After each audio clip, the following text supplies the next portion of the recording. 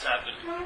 I did a talk at a furniture store, and now I'm in a coffee shop, so I don't know. The furniture store was good because everyone had couches. It was really nice. Yeah, they drifted it away very easily. But I think the talk was supposed to be about everyone's addicted to something, yes? So everyone has the experience of having an active mind, yes? Thought system going on and on and on. And so I would say the first addiction is mind to the idea of being a self. And that feeling of being a self is it's a sense of being a long-lasting, independent, separate entity. It is not the ego. The ego is a mental construction. The sense of self is a vague feeling. So when something's happening, or when something's being done, there's a feeling of you as the doer, yes? That would be the sense of self. The sense of self would be when thoughts are seen, there's a feeling that I'm the thinker of those thoughts, yes? So there's always a claiming involved in the sense of self. Because self doesn't actually have a life, so it claims one. So a simpler way to show it simply is if I put some words up here, and let's say I put money up there, and I put sex up there, and I put relationships up there. And everyone, based on their situation, would give a meaning to those words, yes? If you didn't have any money, it would mean more to you than someone who has money. So there'd be money, relationship, and sex. Now, all I need to do is add one little word, and it changes everything. And that would be my money, my sex, my relationships. Yeah? There are so many freaking stories written about my money, my sex, and my relationships. The my is the act of being identified as, or the act of claiming. Yeah? So this feeling of being a self that the mind's addicted to is a constant source of becoming because it can never be a self. There isn't a long-lasting, independent, separate entity. There is not one. But the selfing, which is a product of a mental process, is constantly becoming, yes? Becoming, but can never culminate into being a self. So it has to be going on all the time. That's why people suffer from obsession with self, because the only way the self will continue to appear to be true is if the mind's obsessed over the idea. Once the obsession stops, there wouldn't be the production of this sense of self. In other words, when we were born, the first year or two of life, there was no sense of self. It's a product of a mental process. The mental process has to develop to a certain point where it's what I call selfing. That selfing captures the interest and attention of the mind, yes? And you take yourself to be what the process is presenting, that you're a body. Yeah?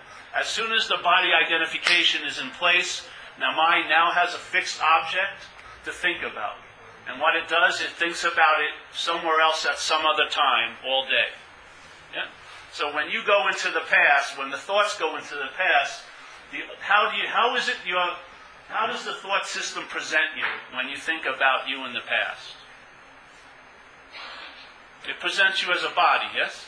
When you think about last year, you think about last year as you in a body.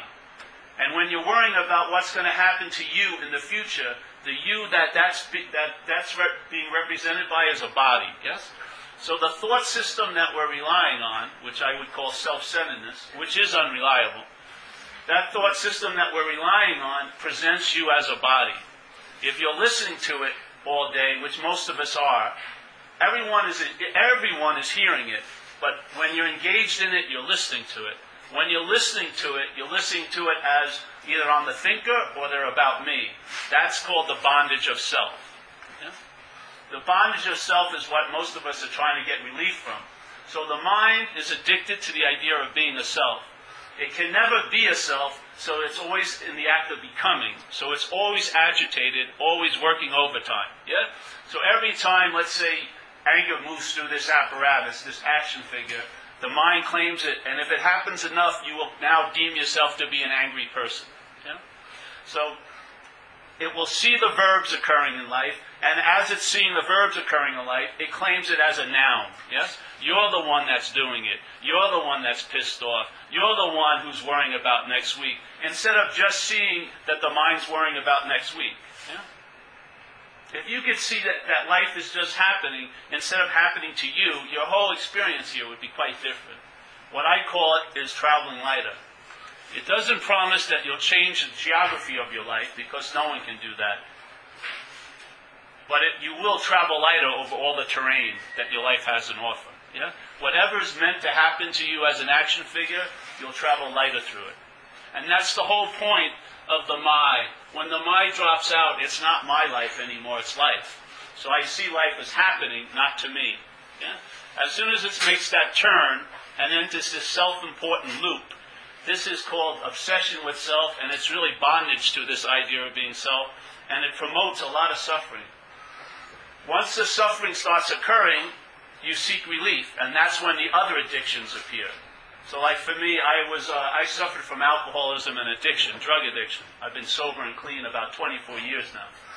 So my first solution to alcoholism, which was this irritability, restlessness, and discontent, being obsessed over something I'm not, my first solution to that was to get loaded. When I got loaded, I got a little relief from the primary addiction. But that addiction started producing its own consequences, yes? And it never brought me lasting relief from the primary addiction. And no matter how many other addictions you have, you never go back to the primary one. Because the primary one, you don't feel you have it. You take it to be you. It's different, yeah? When I did coke, which I did quite a lot of, cocaine, not Coca-Cola. When I did cocaine, and I did quite a lot of it, I never reached the point where I became cocaine. I never did so much that actually became coke. There was always a clear difference between me and cocaine, yes? It was a state of, I'm not that. But we're even past that obsession. We're identified as what we're addicted to. The mind is identified as being a self. And when the mind's identified as being a self, no matter how hostile the effects of that is, you'll never be able to entertain being free of it. You only entertain being free as it. Yeah? It's hugely different. Most people are trying to get out of self as self, and there's no way to get out of what you're not actually in. There's no freaking way. So when you're attempting to get out of self, that's actually being in self. Yeah? Because it's like a predator and prey. In the jungle, when a predator and a prey meet, the predator usually knows it because it's got its teeth around the neck of the prey. But in this case, this mental little parasite called selfing has you by you trying to move away from it. The more, it's really trippy. If you go to bookstores now, there's a lot of books about how to get into the moment, yeah? How to really get into the moment, and then how to really, really get into the moment, and how to authentically get into the moment. All based on the assumption that you could be out of the moment. I'm saying you can't be out of any moment you've been in. You are the moment. You're not in one. And therefore you can't be out of it. You are the moment. Without you, there ain't no moment. So many people are trying to get trying to get into what they can't get out of. And then, conversely, they're trying to get out of what they can't be in. They're trying to get out of this idea of self, but it's impossible that you are one. Yeah? So, this is just about clarifying the situation. Stop trying to get into something you can't be out of, and stop trying to get out of what you can't be in. Because if I go and study 2 years how to get out of obsession with self, that could be construed as obsession with self. Yes? The more I study about self would be more obsession with it. Yeah? And I notice the people who are in the process of getting out of self are the ones who are talking about self more than anyone else. Constantly talking about how obsessed they are with what they're trying to get out of. You have to see the combination there. Yeah? You're trying to get out of it as being in it. Yeah?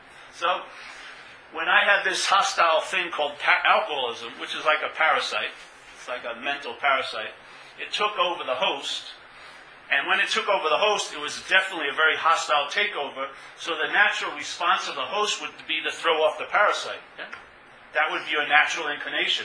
Hey, something's got me, and it's treating me really bad, I want to throw it off. But the parasite has an incredible strategy. It convinces the host that it's the host. Yeah? So the selfing, the process, this mental process, convinces you are the product of the process. So when you're identified with that parasite, no matter how hostile the takeover it is, you cannot entertain being free of it because you're taking yourself to be it.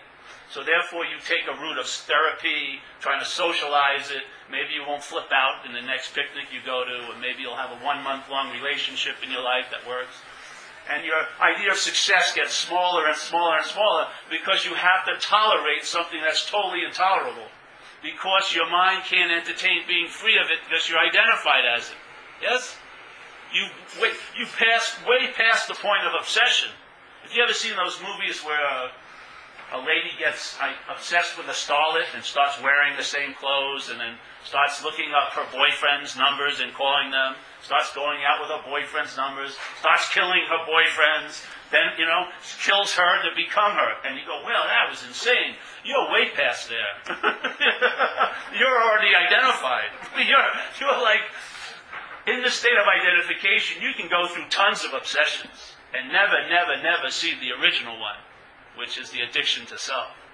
I mean, it's like Dracula will joyfully go on all the hunts for vampires and kill everyone he meets, but he has total protection because you never see that he's the vampire. Yeah. So this idea of being addicted to this, and then what you're addicted to causes you to forget your nature and take on its nature to be you, and then you'll defend the right to be fucked up. You'll write tons of poems about it. You'll have huge phone bills because of all the people you have to call to get some kind of agreement about how fucked up you are. But the point is, most of the anxiety is coming from what's not happening. Yeah? Right now, there is no threat here, except maybe I'll go on a long time talking and you'll be bored to death or whatever. We have locked the doors, so there's no way out. So there is basically no apparent threat here. But a lot of people may not be responding to that because they're reacting to their head, yes? And in their head, they're very, very, very, very attentive to what's not happening. There are thoughts about next week, yeah?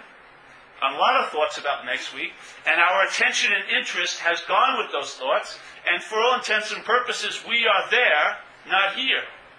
But what happens is when you entertain there, like, what's going to happen to me next week?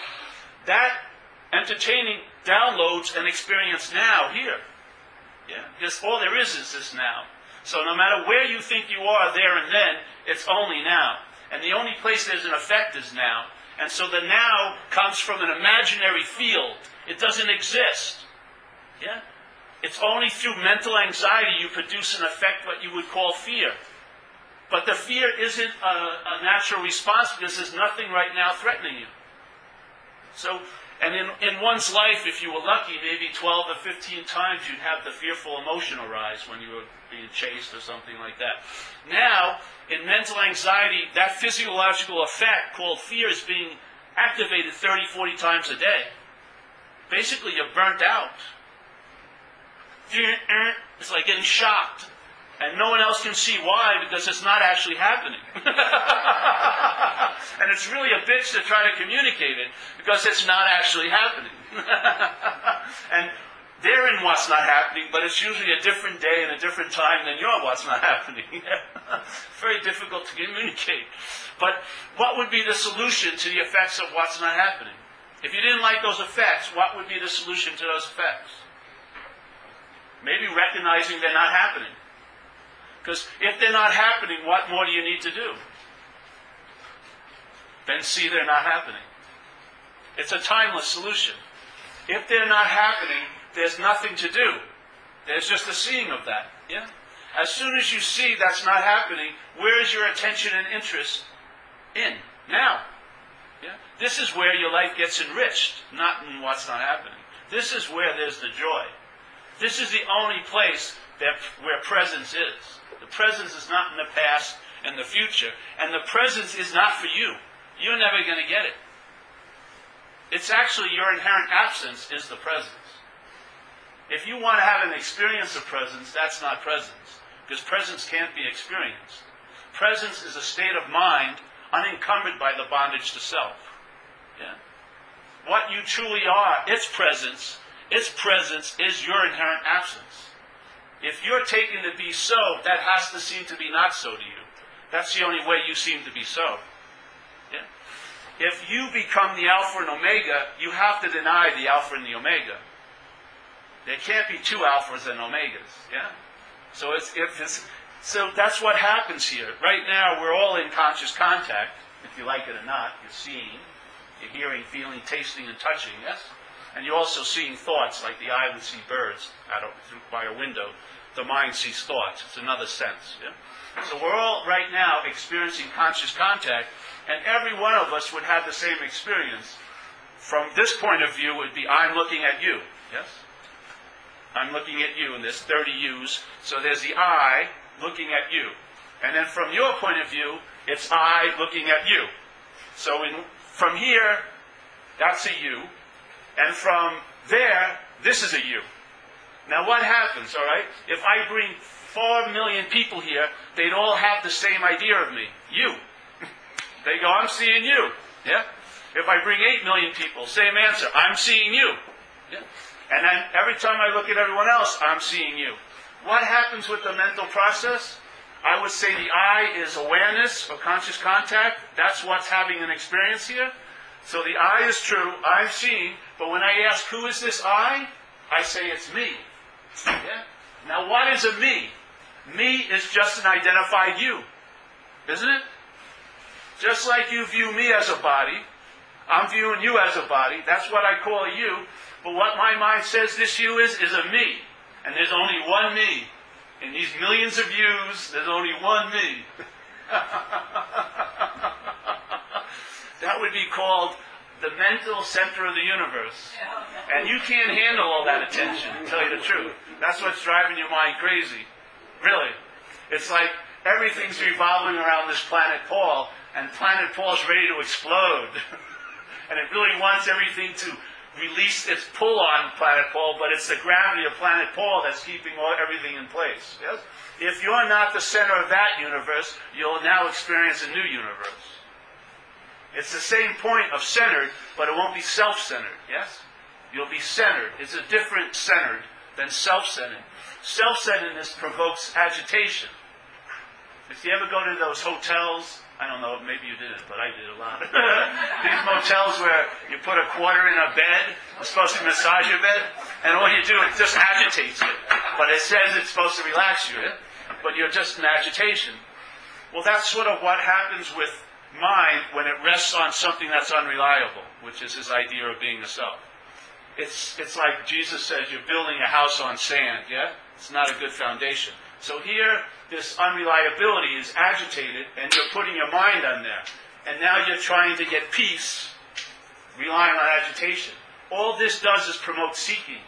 Seeking, seeking. Every one of us has been seeking since the tip, since we left the mother, yes? We've been seeking, seeking, seeking, seeking. Because selfing can never find fulfillment. It can never become a self. It can only appear to be one. Yes? In the mind. Selfing, no matter how much it occurs, can never be a self. It never fulfills its purpose, so its purpose is constantly fulfilled by doing, seeing, hearing, claiming. So instead of seeing, hearing, feeling, tasting, touching, it's I'm seeing, I'm hearing, I'm feeling, I'm tasting, I'm touching. Yeah? The conscious contact now becomes a verb you're doing. Yeah? I'm the one who's seeing. If your eyes open and something flies by this window, you're going to see it. Yeah? Now your head may say, I didn't want to see that bird, but you saw the bird.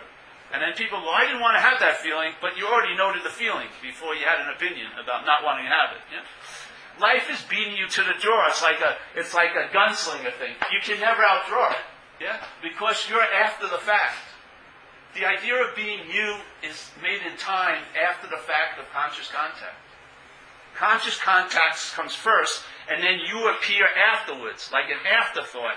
But you're attempting to say the afterthought is the doer of the conscious contact. There's no way in hell that you are seeing. They're seeing, but you're not seeing. I remember when I was young, when I was 9 years old, my Uncle Fred died, and my mother took me to the funeral. And it was an open casket, so I was 9 years old. I walked up and I looked and I saw Uncle Fred, but I had a very strong hit. That ain't Uncle Fred, yeah? Because what was Uncle Fred had left the body in a way, yeah? But I had assumed that what was Uncle Fred was the body because I thought I was a body. But when I saw what was really Uncle Fred not there, it was obvious that ain't Uncle Fred. And I could have taken his eye out and put it in a live body and it would work. But that eye was never going to see where it was now. Yeah? So the eye isn't what's seeing. It It translates or facilitates seeing. There must be awareness to facilitate the senses, yes? There must be consciousness to know through the senses. I would say consciousness is prior to you. I would say you're a product of a mental process that comes after the consciousness that tries to become what's prior to the consciousness by saying, I'm doing it, I'm seeing, I'm feeling, I'm tasting, I'm touching. And as soon as it claims consciousness, which is like a state or a state, it becomes a verb you do now. So now I'm conscious or unconscious.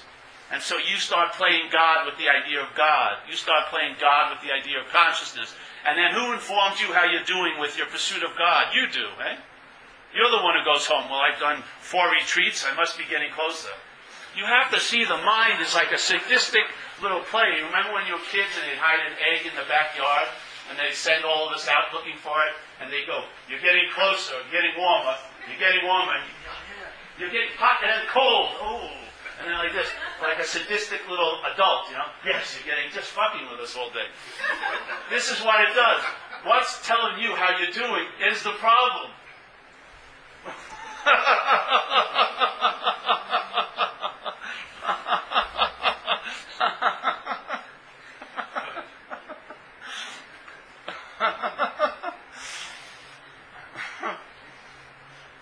When you see it, that's it. What it all distills into is one simple fact: I'm not that. And I'll tell you, let's say there's a woman that I was interested in biblically here. Not here. There is one in Australia that I'm interested in. Well, let's not go. That would be personal. In the other room. Yeah, so let's just say there's one in the other room that I'm interested in. So I'm thinking she means a lot to me, yeah? I mean, I think she's going to... I never even talked to her, but she's the one, you know. I'm going to marry her and stuff like this. So I'm very interested in hearing what she has to say, but I'm supposed to be doing a talk. So I'm trying to pay attention here, but my attention interest is like, hope she says something about me so I can see if it'd be all right to ask her, you know. I don't want to get rejected. That would be too painful. So then someone says, hey, Paul, you should be doing this talk. I go, yeah, but I can't stop listening. Then someone comes and throws a book on it and says, how to lose interest in conversations in the other room. I page through it, you know. All right. But I can't help myself. Then she finally says something, and she's talking about Matt, and my name is Paul. My interest and attention immediately leaves that room. I don't have to do a workshop. I don't have to go on a retreat. It immediately goes, ring, and is right where it is now, free from that obsession with self. Yes? Why? Because it isn't about me. That's exactly what happens with this. When you finally question that sense of being you, and just entertain the possibility it may not be you, what happens is your interest and attention gets freed from that, which is like a form of slavery, and now it can go and get dispersed in other ways. And what I found, when it's freed from that bondage, it starts enriching my life, and it tends to go back to its source, which is of no thingness. It's not a thing that it's coming from. Interest and attention is not coming from you as a thing. It's coming from no thingness. It's coming from, let's say, spirit or awareness. And once it's broken from this habit of going to this false you, when it finds out the quote-unquote real you, it calls it home. And then the emphasis shifts in your life, big time. And you lose interest in the obsession with self. You don't fight it. You don't argue with it. You don't try to get out of it because that's a form of being in it. You just lose damn interest in it. And the interest that was binding you, enslaving you to those thoughts that don't allow you to go to sleep at night, now enriches your life. It's the same interest and attention. It's just what vehicle it's put in. Yeah? If it's put into this system, if you have faith in your thought system, you're going to be producing tons of anxiety. The amount of faith will be into proportion to the amount of anxiety. If you're devoted to an unreliable thought system that's constantly does not value this moment, but it values the past and future way more, which is just the construct of time. Yes? When that system is relied upon, yeah, and you believe in those thoughts, you are going to be a farmer, a cultivator of giant crops of what's not happening. And they are going to be harvested and dropped into here and now. And you're going to live the effects of what's not happening. That same faith, and everyone has tons of faith. Every mind has tons of faith. Every mind has tons of faith. If that faith is put into the right vehicle, which I would say from self-centeredness to centeredness, that interest and attention, that faith will now produce an ease and comfort in your skin now. Same exact mental energy, same exact energy. One vehicle, it produces anxiety, lots of anxiety. Other vehicle produces an ease and comfort in your own skin now. So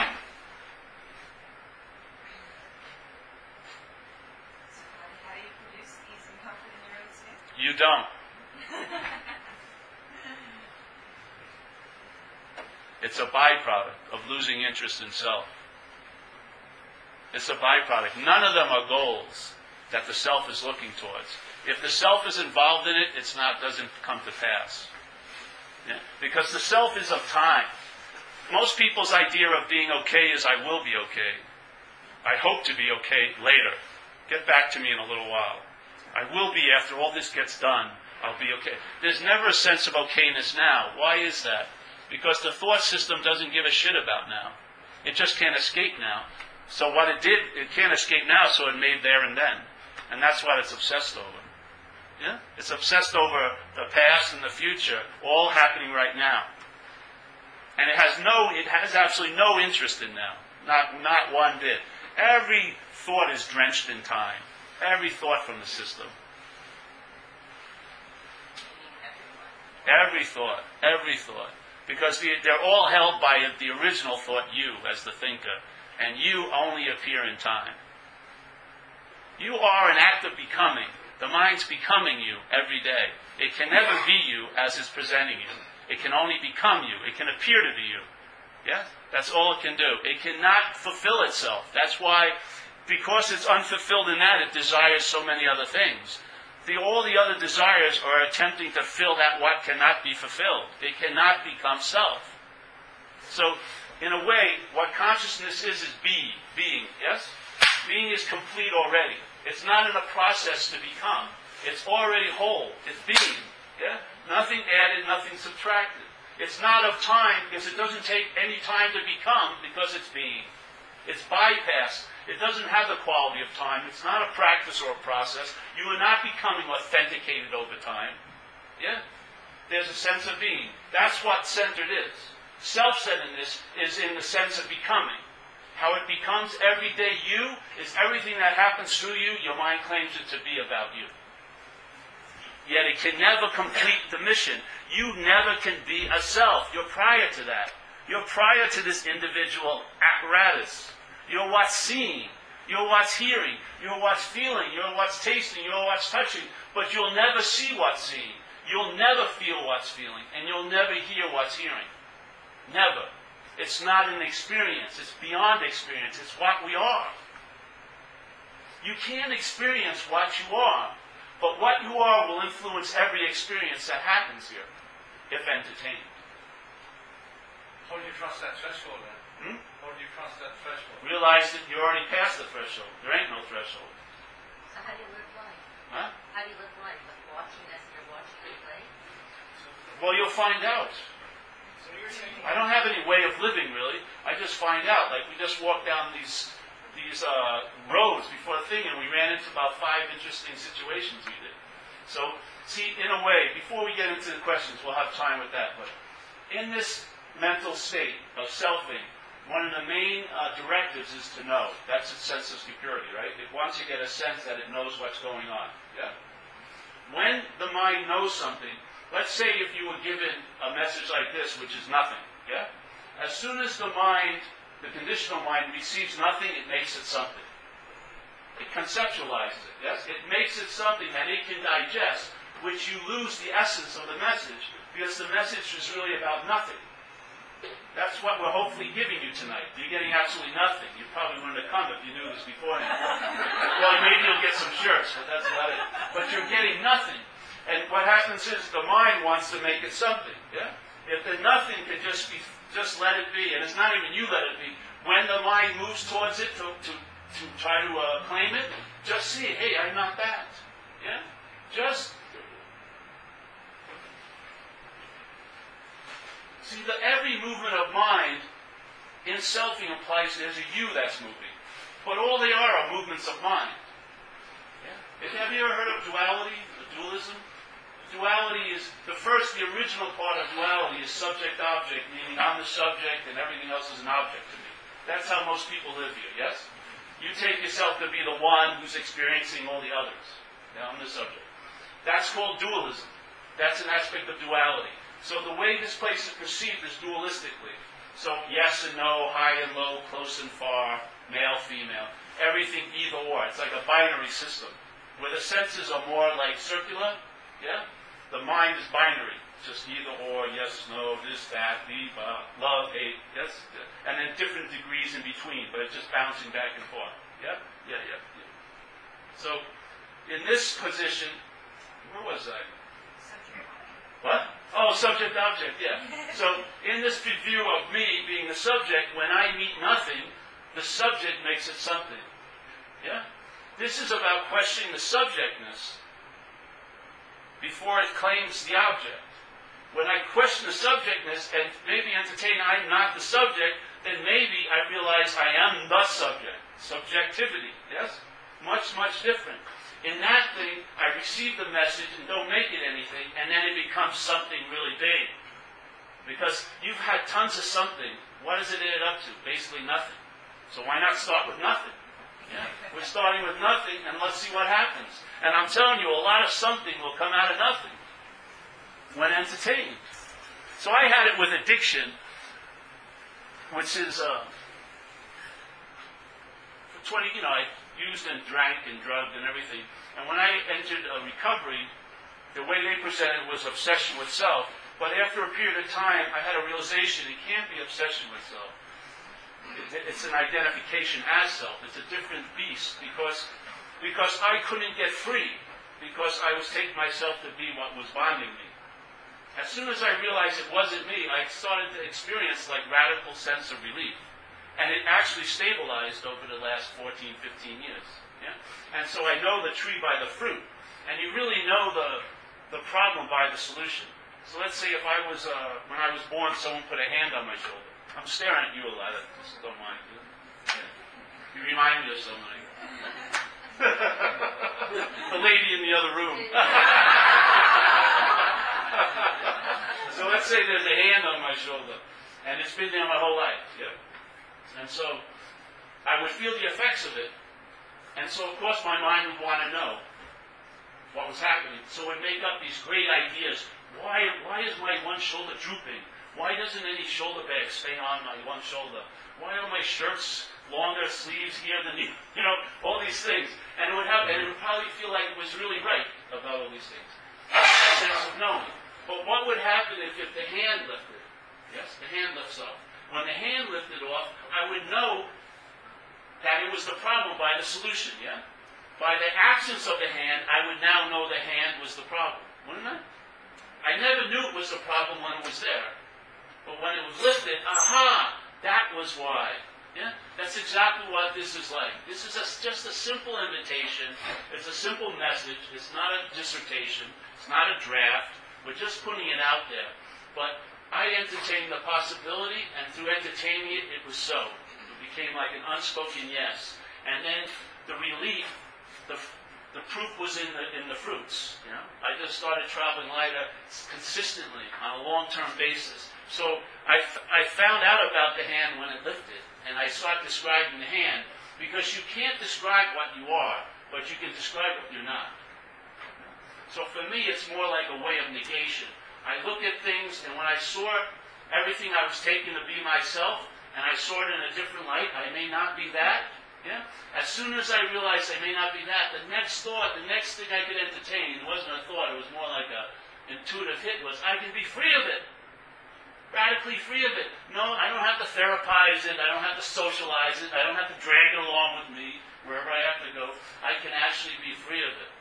Because it wasn't I was obsessed with it, I was identified as it. Once the identification was broken, then freedom was possible. Yeah? And through the freedom was like the lifting of the hand. By the lifting of the hand, I said, oh, so that's the problem. Yeah? And truly the problem, the solution to the problem, is to see it as an imaginary problem. Seriously. Once you see it as an imaginary problem, that's the solution. Because there's nothing you need to do about an imaginary problem.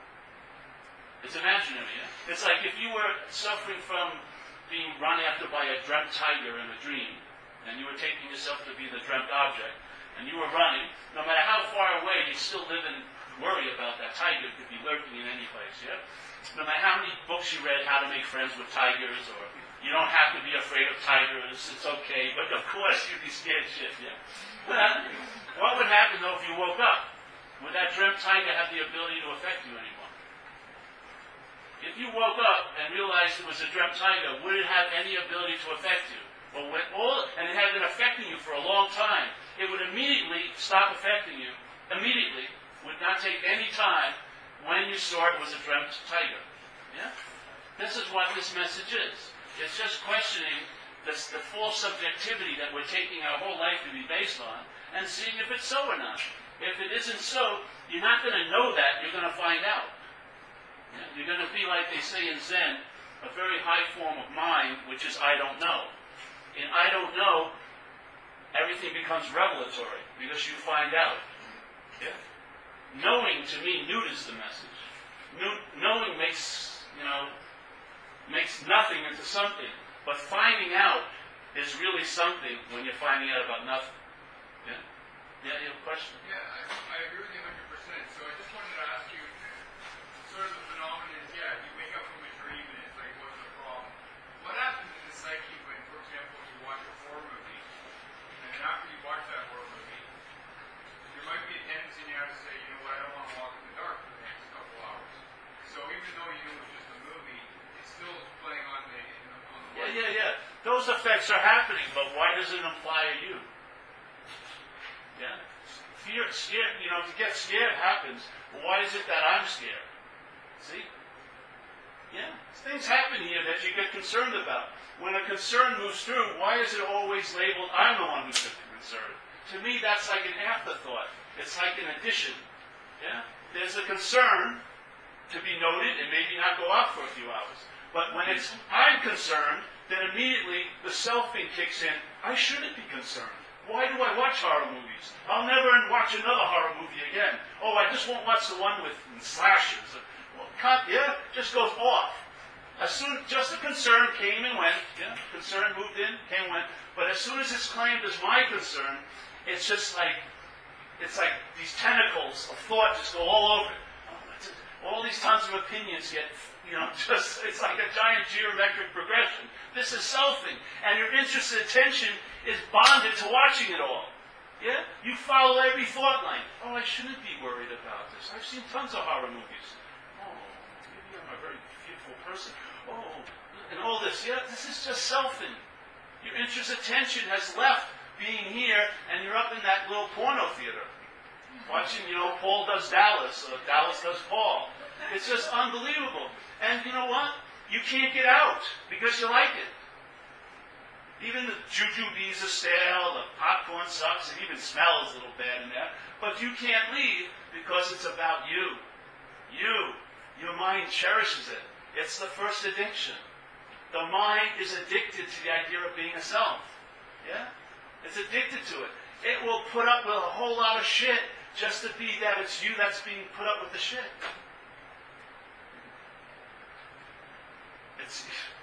I saw it, I swear. Once I entertained I was not that, my interest and attention was freed, and that interest and attention that was bonding me to that is now enriching my life. It's the same interest and attention. Exact same. And there is interest and attention is not coming forth as a verb that a noun is doing. A thing is not interested.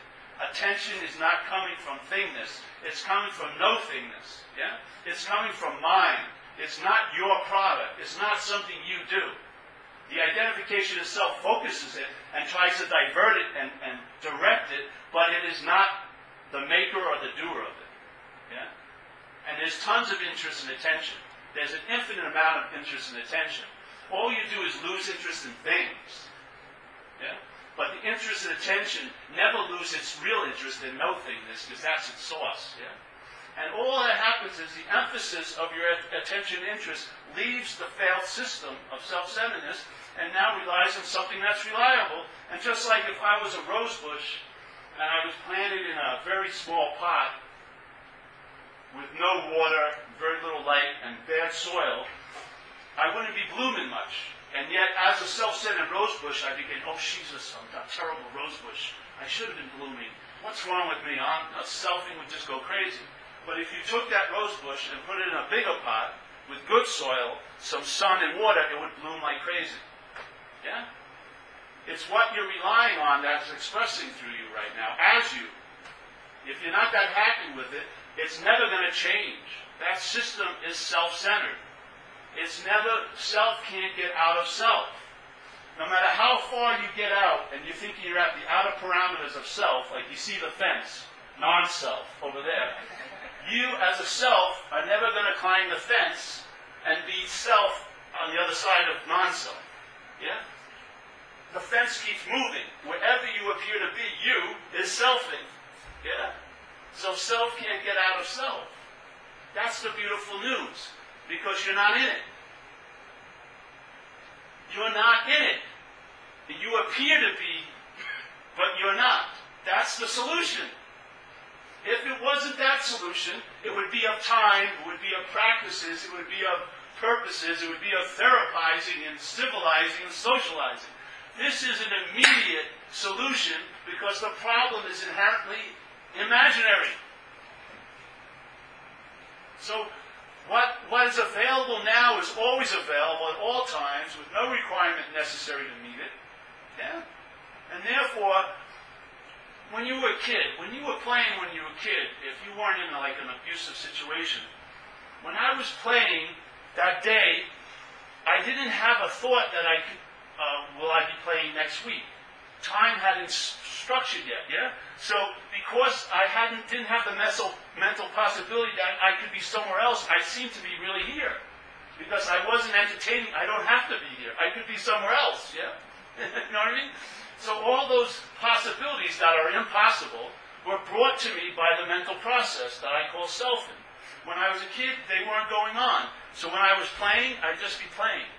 There wasn't a little narration going, yes, you're playing, Paul, and you've been playing for the last 5 days with the same toys. I think you should get some new friends. You know? But as soon as the selfing started happening, everything, you go to the bathroom. I'm going to the bathroom. Oh, thank you. I can see that I'm going to the bathroom. Why do I need someone to say I'm going to the bathroom? Oh, you're going to make a real fool of yourself. Oh, thank you. That's great. Yeah? This narration started getting produced, and it started to suck up all the interest and attention because it put out a presentation that this is about me. Yeah? I forgot my nature, and I took upon this nature. And this nature has a lot to be worried about. A whole lot to be worried about. Because it's very, very needy, and it needs a whole lot of stuff at all times. So, when I was a kid, I didn't walk around my house going, I think the living room should be bigger, you know?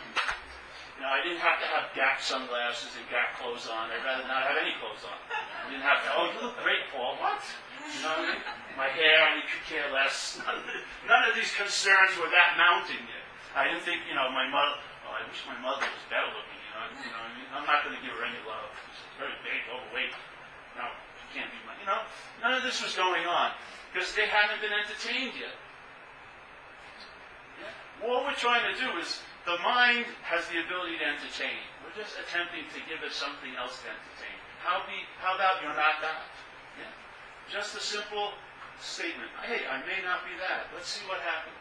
Yeah? Because I'll tell you, let's say if Tanya came over my house and she shared all these thoughts that were driving her crazy about what's not happening.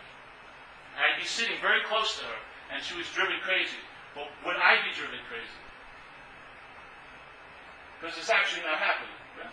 So I wouldn't be driven, no matter how close I get to her, she's really going crazy, but I have like immunity to her. A simple immunity. Why? Because I see them as her thoughts. Now the same thoughts that were driving her crazy, maybe I go home, and those thoughts run through this little noggin, and they're held as my thoughts, now I'm being driven crazy. So it's not the thoughts that drive you crazy, it's the mind that drives you crazy. The mind is giving everything the meaning it has. The thought isn't giving you a meaning. The you gives the thought the meaning. Yeah? The you is injecting everything it claims with its conditioning. Yes? With all of its old ideas, with its belief structure. It's injecting a thought with its meaning and then opens it up as if it was a piñata that it was just brought to and it just hit in life. But every meaning is all filled with impressions, conditionings, beliefs of this system called self-centeredness. And you can see it when I was introduced to spirituality at the first time when I was 18. I met an Indian guru, and I had never known anything about any of Indian gurus, but as soon as I met the Indian guru, I had thousands of ideas about how he should be, how I should be, how all the followers should be, what I should be doing, what they should be doing. Where did it all come from? It didn't come from my experience. It came from a giant catacomb of conditional, like mental winds, just blowing, waiting to find expression. The situation arose, guru, devotee, all of these spiritual mental winds came out and just went going crazy. I wanted to kill him. I was trying to figure out how I could shoot him with like a time delayed dart when he was on this like motorcade. So he'd die like 50 yards away, so he'd never know it was me. Because my mind was just being driven crazy by the guru. Because he was presented as the Lord of the universe. Yeah, he was the Lord of the universe. That had a lot of meaning to me. My mind gives that a lot of meaning. And there I was with the Lord of the universe, and I didn't like the Lord of the universe. What does that make me? It didn't make me too much. So somebody had to go, so I figured if I get rid of the Lord of the universe, I'll be okay. So this is what happens. Thoughts are given meaning by you, by claiming to be the thinker of them. Yeah? Thoughts are being given meaning by you in the relationship with the thought as I'm the thinker of them. We're saying maybe you're not the thinker of them. If you look at it, can you take a shit when you want to? Can you? Can you, are you pumping your blood? Are you digesting your food? You would have forgotten a burrito maybe from yesterday. You have to have a big to-do list every night. I've got to go home and digest. I'll see you. That burrito, got that cake I ate yesterday. Yeah? Obviously, a lot of stuff's happening involuntarily. But then there's a very subtle process happening in the brain called thinking, the thoughts, and we claim to be the thinker of them. It's unbelievable when you can't even take a shit when you want to. But you believe you're the thinker of these subtle activities. Yeah? This is called the arrogance of self-centeredness. It's claiming everything. And it's way beyond its pay scale. It's claiming things that are way beyond its pay scale. And as soon as you're the thinker, you're in a different relationship to thoughts. As soon as they're my thoughts. Totally different. My thoughts, it's sort of like a thought weighs, let's say if you gave it a weight. Each thought would weigh an ounce. And they say you have about 70,000 thoughts a day. Maybe about 7,000, let's say, in this room. So you have 7,000 thoughts a day, yeah? And let's say each one of them weighs an ounce. So you're used to traveling with 7,000 ounces a day. So when you walk up hills, you don't even notice it. You've been doing it so long. You know, you're in pretty good shape with 7,000 ounces. All right, but now add the word my, and now each thought weighs a pound. Now you're carrying 77,000 pounds a day. You're going to be traveling a lot heavier, aren't you? Over your day-to-day living. A lot heavier. And you can't weigh the thoughts, but they are the heaviest things of all. They truly are. I've seen people, their whole life, go down the tubes by following 5 thoughts as their own. You know, I think I'm going to shoot this guy. They shoot someone, they're in prison now for 30 years. The my is what gives meaning. The my is like the bridge from what you represent in self-centeredness, which is tons of ideas and belief systems. I call them a lot of mental winds. Yeah? There's a lot of mental winds that are seeking expression. They can't take form here, but they can have an effect through you as a form. So anger and jealousy and envy and greed, you see, let's say, a lot of greed going on. If you meet the people individually, you may not think they're greedy, but as a whole, there's a lot of greed. So people, I feel, are just expressions of mental winds. And the mental winds, they take us over, yes? And the biggest steering wheel of all for them to come in is selfing. Because anything that would move through you, when it moved through you, you would claim it to be yours. Yeah? So the craziest motherfucking thing you could possibly do, if it happens through you, you'll say, I did it. Yeah? You won't even entertain the possibility that something took you over, something possessed you. It would always be, no, it's me, it's me, it's me. Well, it isn't you. It isn't you. You're going to attract whatever, if you're in that self thing, you're going to attract a lot of certain winds. Yeah. If you're not, I find that you don't attract those winds anymore.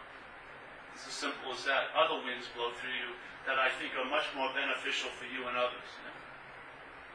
Yeah. You may be drawn to service, who knows? For me, the service is, I used to do service in recovery to get an experience of being out of self, yeah? Because the self is unbearable in untreated alcoholism. It's like an extreme subdivision of self-centeredness. It's really, really chronic. I see it's crippled a lot of people I know. And they'll do almost anything to get relief from it. They'll go back to something that's almost killed them 10 times, but they can't bear the self thing going on. So let's say I do service to get out of self. And when I get out of self, I had certain experiences. And one of them would be I felt like I was available. Yeah? I came out of the ass of self, and I felt a little, hey. And then I felt the presence of something other than me. Thank God. And when I felt that presence, it would be a really nice sense, yeah? But usually the mind would go retreat back into selfing, and then very soon thereafter I'd have to do service to get out of self, yeah? To feel available, and then sense that presence. What would happen though, at one time my mind, when it landed on presence, it said that's what it is. I'm the presence. Yeah? I'm not the one that needs to do service. I'm the presence. And the presence is always available, and it's of service because of that. Yeah? So service as an experience can be very infrequent. Presence as a state, service is always available at all times because you're available to people. You're holding the space for people. And there's no you holding it. There's just the holding of space. You're awake. Yeah? You're present. And that makes you of service. And you'll be put to good use. Yeah? Without you looking for it. You'll find out. So this is what happens. When the mind shifts out of self-centeredness, let's say the centeredness, it's going to show effects. And you'll know the tree by the fruit. Simple as that. And for me, it was like an unspoken yes. It was like the last answer. I haven't found a new one since. It just hit me, and that was that. And I've just been entertaining it now for a long time. And the entertaining fulfills itself. Yeah. More downloads.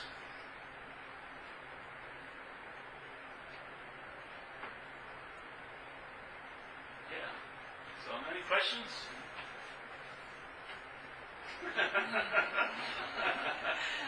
Yes. I have a couple. I'm sure others will ask questions as well.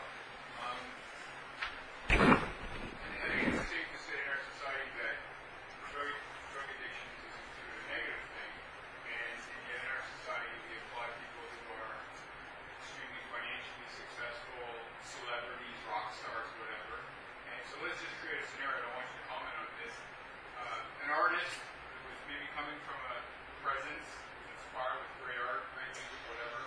But eventually, whether it was their own ambition, or their agents, or the media, or the fans, they had to eventually try to live up to the mythology of who they were. Elvis Presley being a perfect example. So what would you say in terms of how one can be ambitious or successful, but still not get caught up in the mythology of being... Well, not to be the one that is ambitious.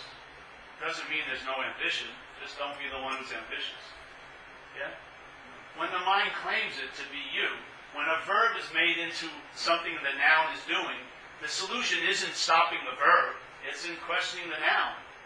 If there's not a noun, then ambition will be probably better used. Yeah? But when the noun claims it, it distorts the ambition, and usually gets bitten in the ass by the distortion. Yeah? Obviously, I have an ambition I don't know about. I go around giving talks constantly. In San Francisco 3 times a week. I've been doing it for 20 years. Now, and I feel very successful on various other levels of it. But that's extremely ambitious in a way. You know, I came to Toronto. I don't really like traveling. And I came to Toronto, and I'm going to be doing a lot of talks here. You would say that could be seen as very ambitious, but there's no me involved in it, so it seems to stay clean. Yeah, it's when the me, and the me is always going to be, the selfing is always going to attempt to claim things. Yeah, but it doesn't mean it does. You just see it. And if you see it, that sort of halts its claiming, yes? And then the ambition gets led by some other force, not self-centeredness. Yes? Just to follow, that's great. So, the idea of someone, again, I'll pick on a rock star, where they experience these highs. Not just me, I'm close. Yeah. So they experience a high. Again, obviously, the perfect example, they take drugs to get high, take drugs to get so we see. Yeah. So, do you experience after a 2-hour talk or whatever, some kind of a high that you then have to come back down to? Or No. are you kind of able to stay, because I'm sure it'd be very draining for people that are on stage, in performance, whatever, they get the high, but then the come down can be very hard on them afterwards. Well, in the beginning when I was doing it, it would seem like it was different. So let's say I had a very pressing condition, physical or emotional or something, or financial or security-wise, or life condition, and I'd walk into the meeting, and for that hour, that condition had no effect. So obviously it wasn't real, to tell you the truth. But it would have no effect, but then it seemed it would crop up after I left. Yeah? But over time, that stopped, and it just got a little bit stabilized. For me, it's more about there's energy happens, and there's certain energy that when energy moves through the system, if the body is able to handle like 110 wattage and 220 wattage comes through, the first stuff that gets exasperated is weaknesses of the body. Yeah? So that happens a lot. But no, the high and low, because this isn't about me. If it was about me, I would have missed many meetings, because I have good reasons not to come. But I've attended every meeting I've ever done. I've never missed a meeting. And I've listened to every one of the talks. Seriously. There's listening going on. Now, it's a download, and I get a sense when the download occurs, what I'm listening to is the sense of where it comes from. Yes? That's the message. And that message has never changed with all the thousands of downloads. It's the same message. There is a space. Mind is like open sky. Yeah? You ever see the sky? Most people, when they describe the sky, they're describing clouds, really. They're describing what's appearing in the sky. Well, let's just say sky. Sky is sort of like mind. Yeah? So here, let's say in this sky, there's 4th of July explosions. Does the sky get ripped open by the explosions? No. Ever heard of a plane that was flying through the sky and then called up the terminal and said, hey, I just ran into a big chunk of sky up here. What do? No. Birds appear when it rains. The rain doesn't wet the sky, it just wets the ground, what's appearing. Yeah. So in a sense, mind is like that. It's like an open sky type mind. Whatever appears in it doesn't affect the original mind. Yes? Whatever appears in it doesn't leave an imprint on the original mind. That's sort of what mind is like. The selfing is an appearance in mind. The selfing is claiming to be mind. Yeah? It's trying to take the aspect of mind, which is open sky, and make it an activity the body is doing. It's like a preposterous heist, yeah, that's already taken place. So when you think of selfing, when the selfing's going on, the feeling that it's you is a historical feeling produced by the selfing, because you didn't have it when the selfing wasn't happening when you were a kid. You didn't have the sense of self. So the feeling of being a self is that you're before the selfing, or the selfing is happening to you, but you're a product of the selfing. The feeling of being you, the feeling of being the one who's worrying, is the product of selfing. And that feeling of being a one who's worrying is a feeling of being one who has worried many times in the past and will probably be worrying in the future. So you become a historical figure that is put in front of the processing that made it. Yeah? So the selfing makes it, but you feel like you're the one that's doing the selfing, or that the selfing's happening to you. But you're at the end of the line, not before the line starts. The feeling of being you is construed, it's built, it's made. The onness you feel isn't you. The onness is life happening. But you take it to be you, and you call it, this is what's alive. I'm alive. No. You are a facilitator of life. This is like a camera box. Undifferentiated light is moving through this, and it differentiates. How you see life and how life is dealt with and danced with is based on the the dimensions of your lenses, your conditioning, your old ideas, your karma, as they would say. The undifferentiated comes in and differentiates. And then you believe what you're seeing to be real and solid, and you give it the ability to affect you as this being real and solid. It's like a dreamer and a dream. Yeah? But it's not a dreamer, it's dreaming. There's no noun. It's just dreaming. Dreaming, dreaming, dreaming. The mental state of selfing always puts a noun everywhere. So, you don't see something happening, I'm doing it. Yes? Or they're doing it. And if it's not me doing it, you're doing it, it's God doing it. There's always got to be a someone that's doing everything. Why? Maybe everything's just happening. Yes? Maybe you're a non-ending verb. You never began, nor will you ever end. People are making decisions and choices. Yes, their mind is, yes. I would say they're not even decisions or choices. I think they're options like a computer would do. Seriously. If you, I'll get to it. you see a truck coming to hit you, you jump out of the way. If you make a decision, I'd say watch make a decision. is it instinctive? I would say so, yes. Does it happen through that? Yes, I would say they've already tested many times where they studied the idea of free will and choice. They did a simple test with a neuroscientist where they had just a clock, with an arrow. And they had all the electrodes on her, and they said, stop it anytime you want. Yeah. So she sat there and she stopped it. Then she'd act like she was going to do it, not do it, and then stop it. She was even playing with herself. And when they checked out all the information, the brain lit up a second before she ever thought she made a choice.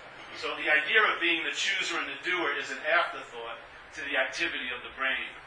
Yes? The end result, you did it though. What? The end result is you did it. The end result is it happened. I wouldn't say you did it. But you did. You chose to do that. Who chose to do it? Yeah, that's the thing. You see. How is that happening, Paul? How is that happening? What do you mean, how is it happening? Well, the decision to jump out of the way. Based on the conditioning of the apparatus, I would say. Yeah? I would say, again, it's more like an option. If you've ever seen computers, they don't really make choices. They just choose options based on conditioning and ideas, right? So there's an option. I would say the apparatus has built-in options. Some of them we all seem to have, which is survival and stuff like that. But the narration says we're the one that's doing it. Yeah? Yeah. Well, if you're the one that's doing it, stop. Yeah, if you're the one who's thinking, stop. Agreed. How are you doing with that? You are. You're stopping thinking. Oh, good. You should get up here then. Yeah. What are some ways that one can move away from selfing? Like you mentioned, service. Yes, service, for sure. I'm wondering how does one start this process? Well, I wouldn't serve someone you know or family. I would go and volunteer, maybe at a soup kitchen or something. Just give it a shot. Check it out. No, I mean, in addition to serving, are there other kind of ways that people can get out of that? What you call selfing? Well, I'm sure there's a lot of them. That's the one that worked with me, was service. Yeah. Because all the thinking, in a sense, like I said, when you're trying to get out of self, it's actually a form of being in self. Yeah? When you're thinking about you're going to do something to get out of self. I just did service. And in service, I had an experience of what you would call being out of self. And I saw that when my interest and attention was directed, other than my self-centeredness, it sort of enriched my life. So I have, let's say, I and this girl to ask at a meeting out, and then a newcomer would come right before me and her, so my little agenda was thwarted seemingly. And I go, okay, let's go have coffee. But I tell you, it worked out a lot better having coffee with them than if I would have gone and followed her maybe, So I saw that something seemed to be intervening on my little storyline about what I wanted to do and what I wanted to get. Yeah? And then by its information, it became obvious that it was reliable. Yeah? That's the beauty of it. When you rely on something that's reliable, you'll know it. Yeah? It will translate into an ease and comfort, which for me only begets more relying on it. Yeah? You come to know it to be so, and it's so. Yeah? So, yes. Okay, comment on this is the potential that at least it's interesting that what can happen. Let's take, for example, someone who's washing dishes. Yes. Ben talks about that often in terms of, just wash the dishes, don't worry about it. It's easy not to get caught in self when you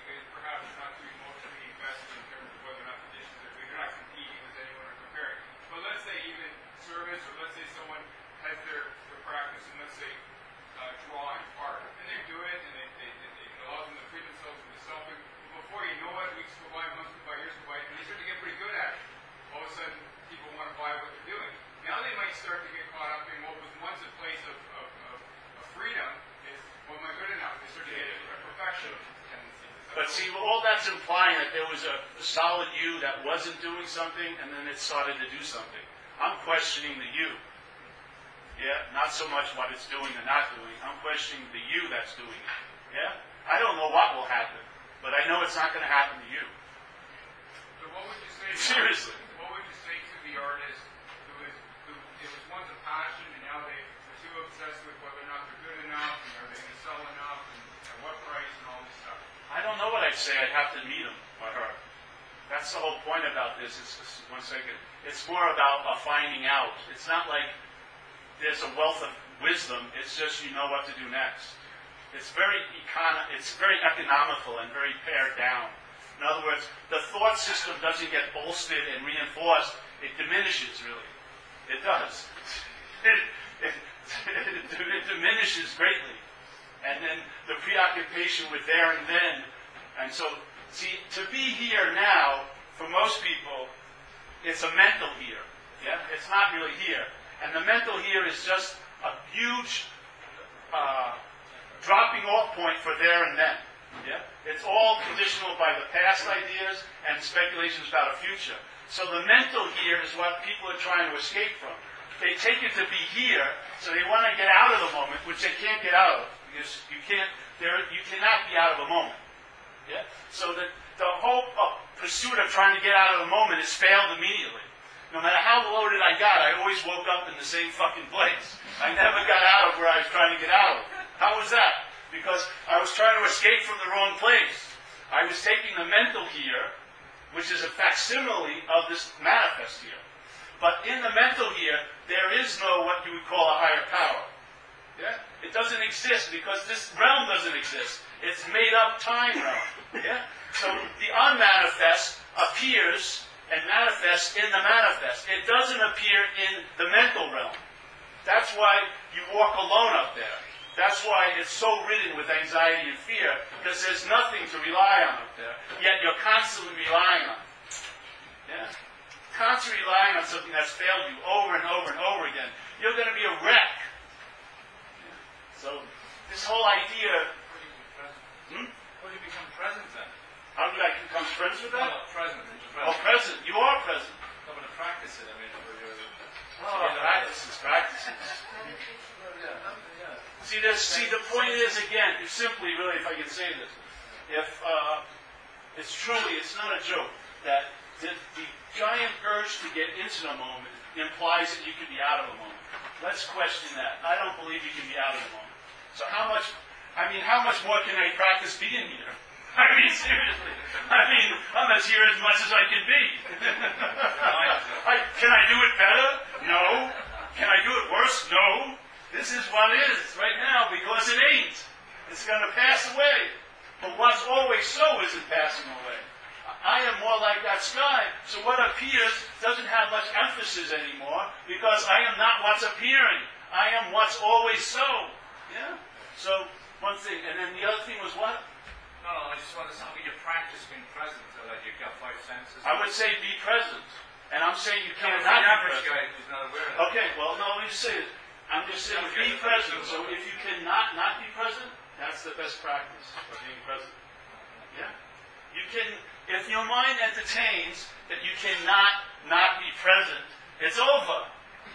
It's just like when you were a kid. Was I trying to learn how to meditate when I was a kid?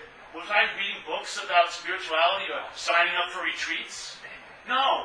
There was no need because there was presence. Why? Because I couldn't possibly entertain that time. I could be anywhere else. Yeah? As soon as I started entertaining, I could be everywhere else. Then I had tons of opinions how this sucked. Yeah? But before then, I was there because there wasn't any not here, not there. But also because your experiences are much smaller than here. I wouldn't say that. I would say maybe the field of experiences. But I would say the wideness of your aperture is pretty wide when you're a kid. I think you're experiencing a whole lot when you're a kid. Well, like the animals don't experience consciousness. They're in the present all the time, right? You have to ask them. I would say so. So would it be Because they can't entertain not being. yeah, right. So we experience it as we evolve, right? Yeah, do you see cats practicing being a cat? Do you go to any places, there's dog practicing today. 4 to 8. Bring your dogs, practice being a dog. But they're Sign naturally, up for the next dog retreat. they're naturally in the present moment, the dogs, right? Well, what about you? Well, no, look, the humans as we evolved, we developed. Don't give yourself so much credit. You're still in the present moment. There's no escape. All right, no. There is no escape. No matter how complex your mind becomes, you can't leave the only place there is. But we know how we can do it because we do it. The dogs don't know it because they're always present. Like the animals are present. And we're, unfortunately, we've developed a consciousness as we evolved up the evolutionary tract. So I'm just saying, that's the paradox. I'm just saying. No, I know. The thing is, with a practice, it can be done as an expression, but when the practice formulates the idea of being the practitioner, that I think is the dilemma. Yeah? It's not so much what you do, it's who's doing it. Because the who that's doing it will give all the meaning what you do has. Yeah? Like I talked about. When it's my practice, you're inserting tons of meaning from the conditionality to that practice. And it may take you where it wants to go. It may not be where you thought it was supposed to take you. Yeah? Because everything gets distorted when selfing claims it. It can take what seems to be a beautiful path, and I tell you, go to temple sites, go to places.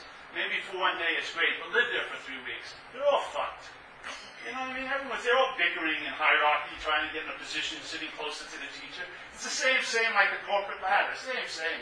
They just wear different, suits.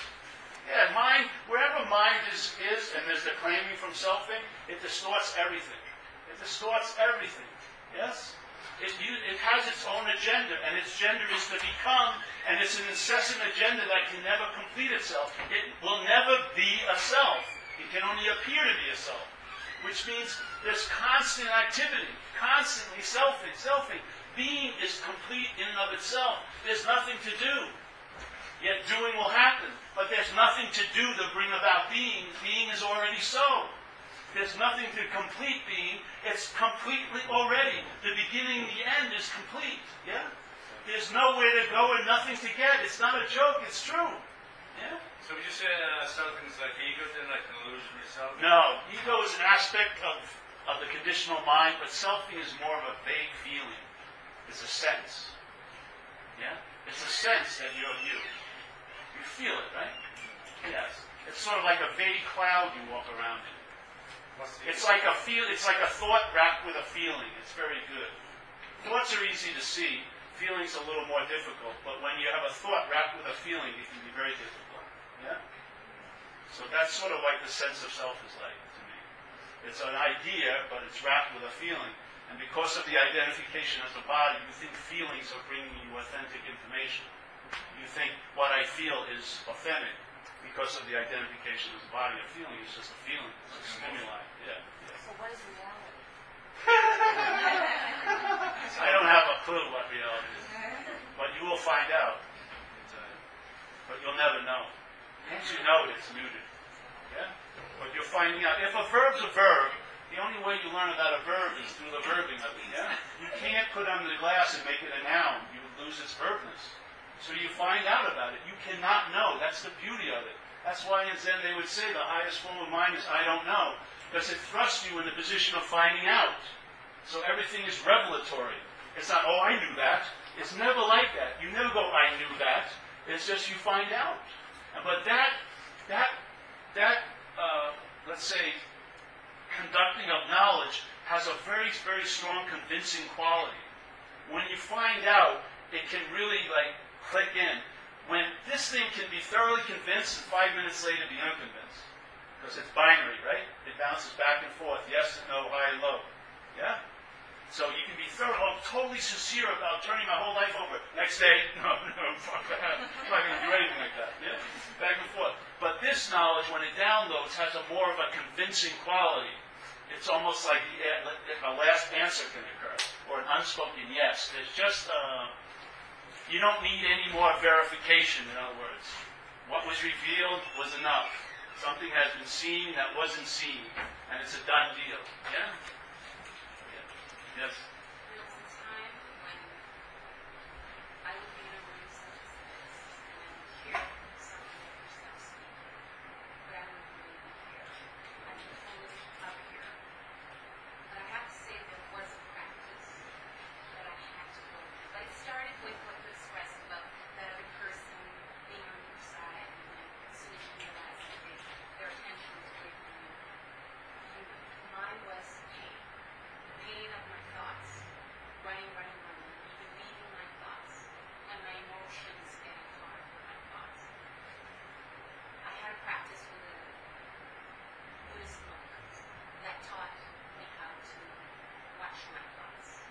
judge them, not feel like I have to do anything about them, but just be aware when the thoughts came.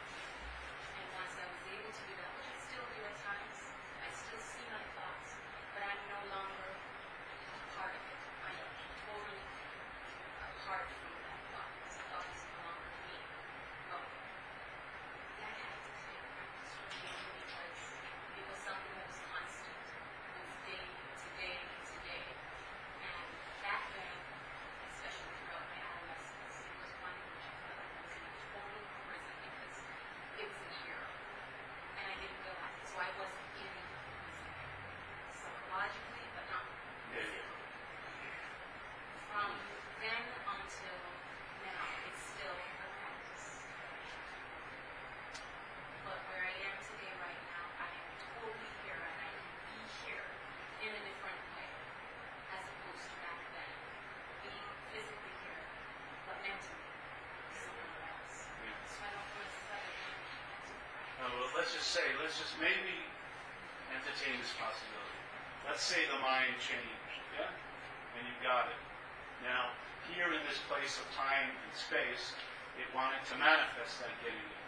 So it manifested in time through a practice, but maybe the practice didn't really produce that effect. Maybe it's an expression of the cause, yeah? Mind got it in the timeless moment, and now it's manifesting in time through your action figure. And that's a beautiful manifestation coming from dark to light, you know? It's a beautiful artistic display here in this dualistic format, yeah? Just like an alcoholic person in recovery, their lives are totally ruined and wrecked, totally on the bottom, and now they're serving many, many people. It's an incredible contrast here, yes, of mind moving. But did something produce that, or did mind express it? I tend to go with the mind expressing it, because I did a lot of practices in my life, and when this information downloaded, it was not of here, and not of doing, and not of being done. Yet it can find expression in doing and being done. Yeah? So in my life, I live very simply now, but it's not a practice. Yeah? It's just an expression from this download. So, but both of them as real can be here. Because this mind is seeking expression here. And the expression is going to be of dualistic nature. Yeah? So you're going to be down, and then you're going to rise up maybe. Other people rise up, and then they fall down. Yeah, it has a lot of different, the escalator is going up and down, both ways. People are on either way, yeah? But I would say those are appearances or phenomena, but the state of mind is the awareness that is the contextual sense of this whole place. That awareness, yes? That one that was seeing the thoughts, not as his or hers. The seeing. And there wasn't a you that was doing that. There was seeing. Seeing. For me, seeing is the truth. Seeing what I'm not is what I am. The seeing of what I'm not is what I am. In other words, like a great master said, Huang Po in Japan, China said, whatever can be perceived can't perceive. So whatever is hearing can't be heard. Yes? Whatever is seeing can't be seen. Yes? Whatever can be perceived can't be perceiving. Yes? So what we are is beyond anything that can be touched, known, experienced. Yet it's influencing everything in this place of appearances. I would say it's the source of all, yeah? Of all expression and all non-expression. So in essence, it's just a shift of perspective from us, me, you, to something grand. Yes, it's just like that. The emphasis, looking down, I guess you could say. your interest and attention really gets freed from a form of slavery to this idea of being a self, yes? The emphasis shifts, and that shift, that new calibration changes everything. Yeah, exactly. Yeah. Yes?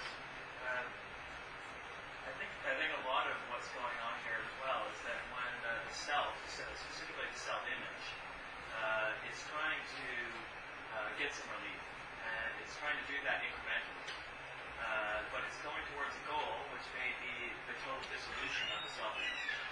And so you may have a house or a car and a job that you don't really want to be in, right, that you go to because of anxiety about giving up that job. And so there's a whole bunch of self-reinforcing kind of, thoughts and behaviors and fears and whatever that go on to support that when you transition to a life of service, that may not be your life anymore. And so the sort of the self-image wants to maintain its own integrity and sort of incrementally change, and it wants the certainty that it's going to be preserved over time, when really where it's going maybe is complete dissolution and an entirely different life. It could be that way, but the way I hold it is it never had anything to dissolve.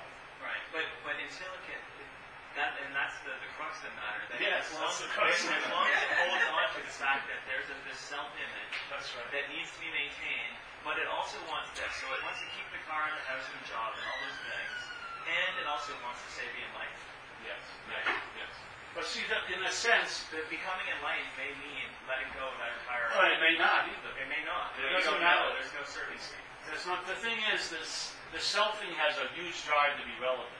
Yes? So it wants to write itself into every story. And even when it's seeking its own absence, it wants to be there when it finds it. That's usually the dilemma in seeking a path. You're looking for its own solution, but you want to be there to get the experience of it. Yes. I just want to ask you, you just mentioned that I now live simply compared to what?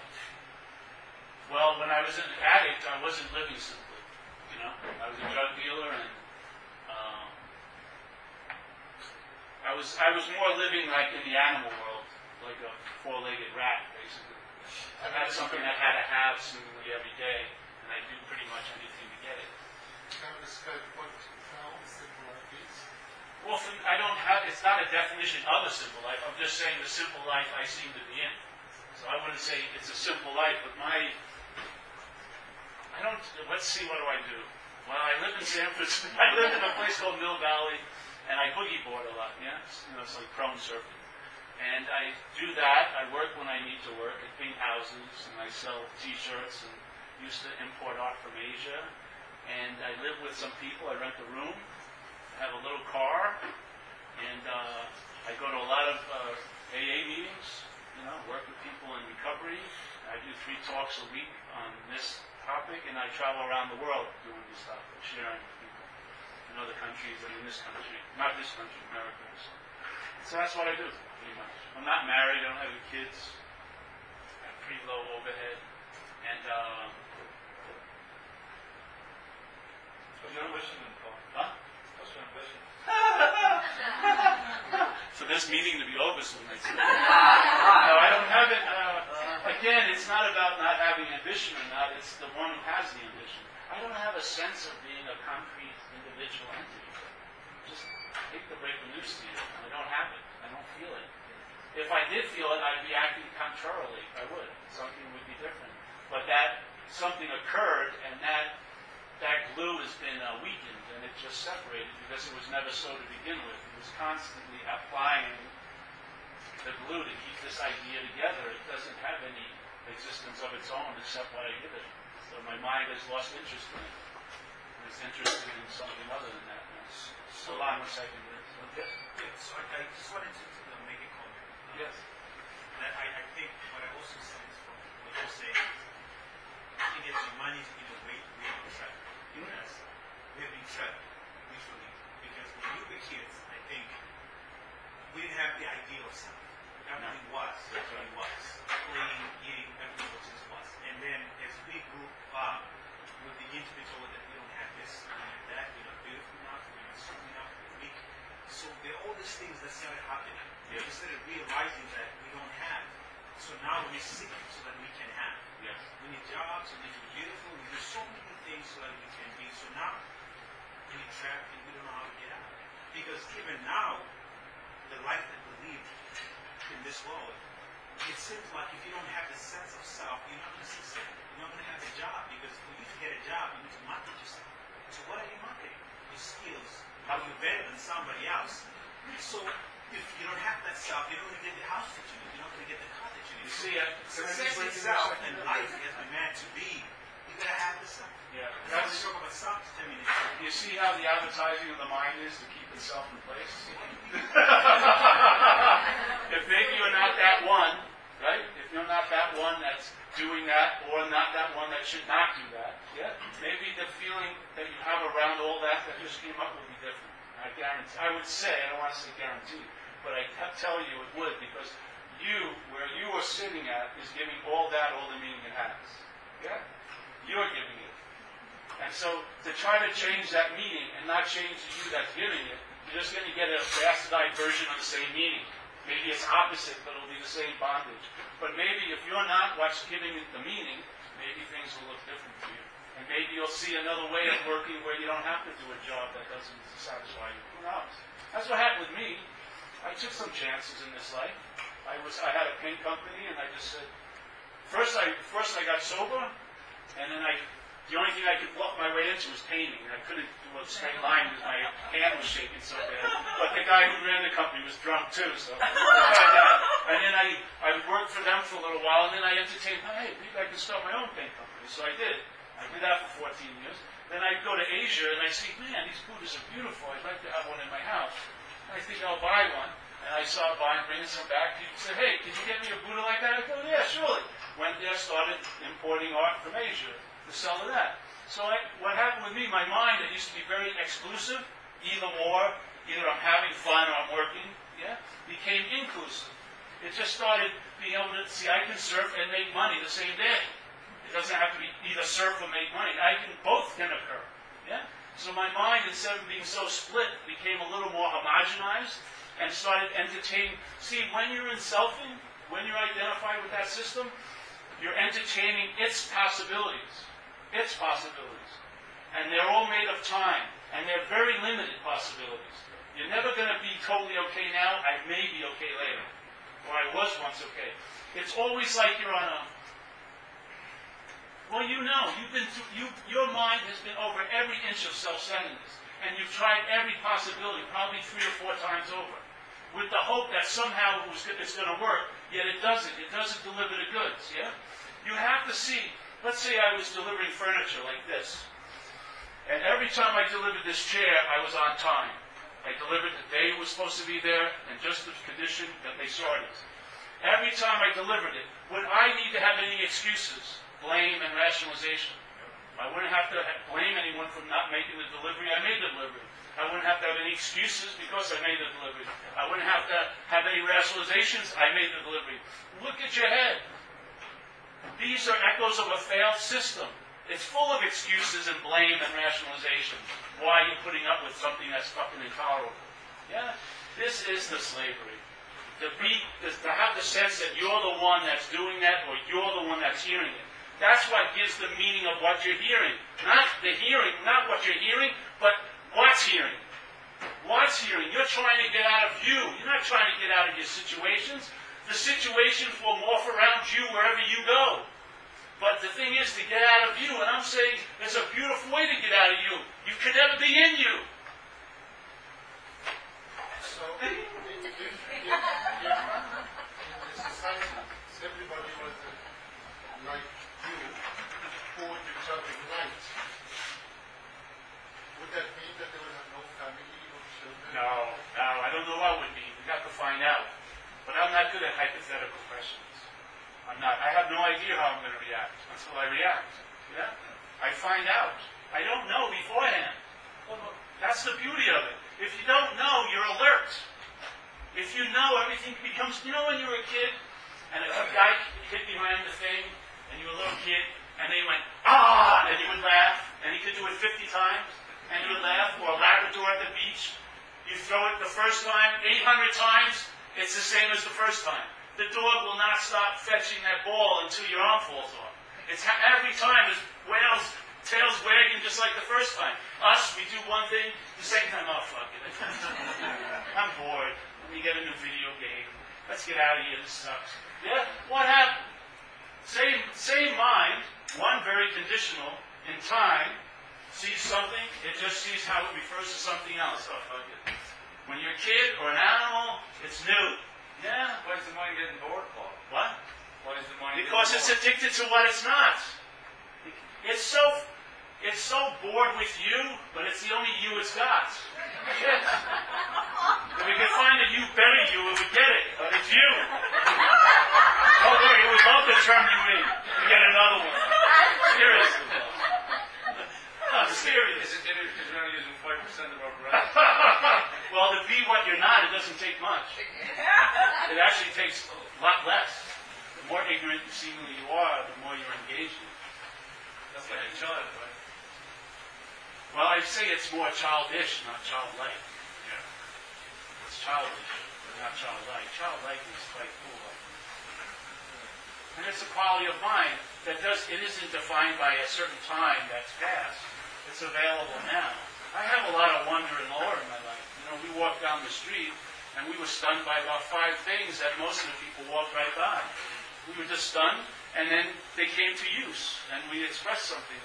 And that was only like a 100-yard little thing. I mean, it's all up to you. You've given everything all the meaning it has. Yeah?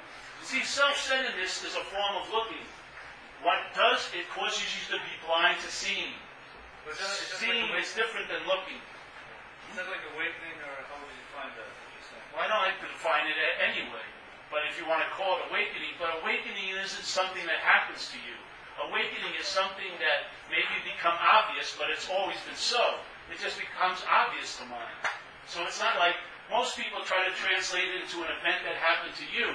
Nothing ever happened to you. All there is happening here. Nothing happened to you. That's the good news. I mean, how can you, in the Course in Miracles, you ever hear the Course in Miracles? They talk a lot about forgiveness, but actually that form of forgiveness in a way is atonement. And atonement is seeing that nothing ever happened here to be forgiven. That's a clear seeing. Yeah? When you see that nothing ever happened to me to be forgiven, that's atonement. That's a whole other ballgame. Yeah? So self-centeredness is a form of looking. Sort of like a distorted pair of glasses, yes? We're suffering from the distortion, so we're looking for other pairs of glasses, like Buddhism and other things, yes? To put on to correct those distortions. They will correct the distortions, yes? But now you're saddled with 2 pair of glasses. Yeah? And so the mind will try to claim the Buddhism too and become a Buddhist, which could be very dangerous, yes? This is about, all right, yeah, let's correct the distortion and then entertain the possibility that what I was calling my eyes are a pair of glasses called self-centeredness, and I can take them off and see again. Yes? Naturally see. Clear, not concentrated, not focused, clear, wide lens type seeing. Yeah? And then in that aperture, a lot goes in and out. And there's a sense of what's moving in and out. And it ain't about you. And it's not from a thing. And you start intimating what's so by its effect on your seeming self, you know, your apparatus as you're living. You come to know it, but you can't know it as an object. You come to know it as itself, really. So what's your philosophy to life? What? What's your philosophy to life? I don't have one. That's my philosophy. I don't know what I have. I don't do anything, really. I just show up. I understood this view. No, that's what we're presenting here is a view, but then we're talking about vision. They're 2 different things. A view is an understanding that can help you here. Yeah? But vision is beyond here. Yeah? A vision stabilizes. A view can come and go. You can have a view, but someone talks about another view. You may give up your previous view. But seeing can't be given up. Seeing can't be returned. It can't be altered. It's seeing. Yeah? It's vision. It's different. Yeah. So I would say the message in selfing is like watching without maybe attachment or pre-assumptions of these things. it can even be watching attachments. You can watch like your mind is calling you getting attached. Yeah, so watching attachment, but not getting, maybe reacting or empowering because of that. No, just not being the one that could react. Even if a reaction occurs, it's not you that reacted. So in other words, take it the way it comes, without any presumptions or... Yeah, why not? And that is what will make the things better, right? I think that's actually an effect. You can't use that as a discipline. You're not going to get there by entertaining that. If you entertain you're not an idea of the self, that may be a byproduct. But you you won't get there through that as a discipline, I don't believe. Yeah? In other words, when the selfing falls away, there's a lot of effects from that. But those effects couldn't be used as a discipline to have the selfing fall away.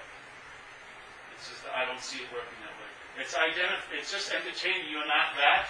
And if the mind, if the grace is there or whatever, if the mind goes, aha, and then it actualizes that possibility. And then you see it by its fruits as you're living. Yeah?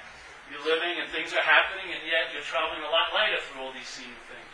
And then you know it by its freaking fruits. Yeah? So what you're saying is you're all right already. Yeah. But not you. You're the only one that isn't. Because it's me, not you. Yes, right. Yeah. I had I guess you could say one of those aha moments, like a couple of months back sort of thing, I guess you could say. And it's sort of like, let's put it this way, it's changed a lot of my perspective in regards to how I perceive life and how I guess you could say, live in life. Yeah. The only problem is, though, is that I'm having a hard time trying to keep that perspective. Like there's other, these factors that kind of, let's say, laws, whatever. Yes. They kind of keep shifting me back into trying to look at myself as this, I guess you could say, the self. Yes. I want to be able to keep it as the non-self. How would I? I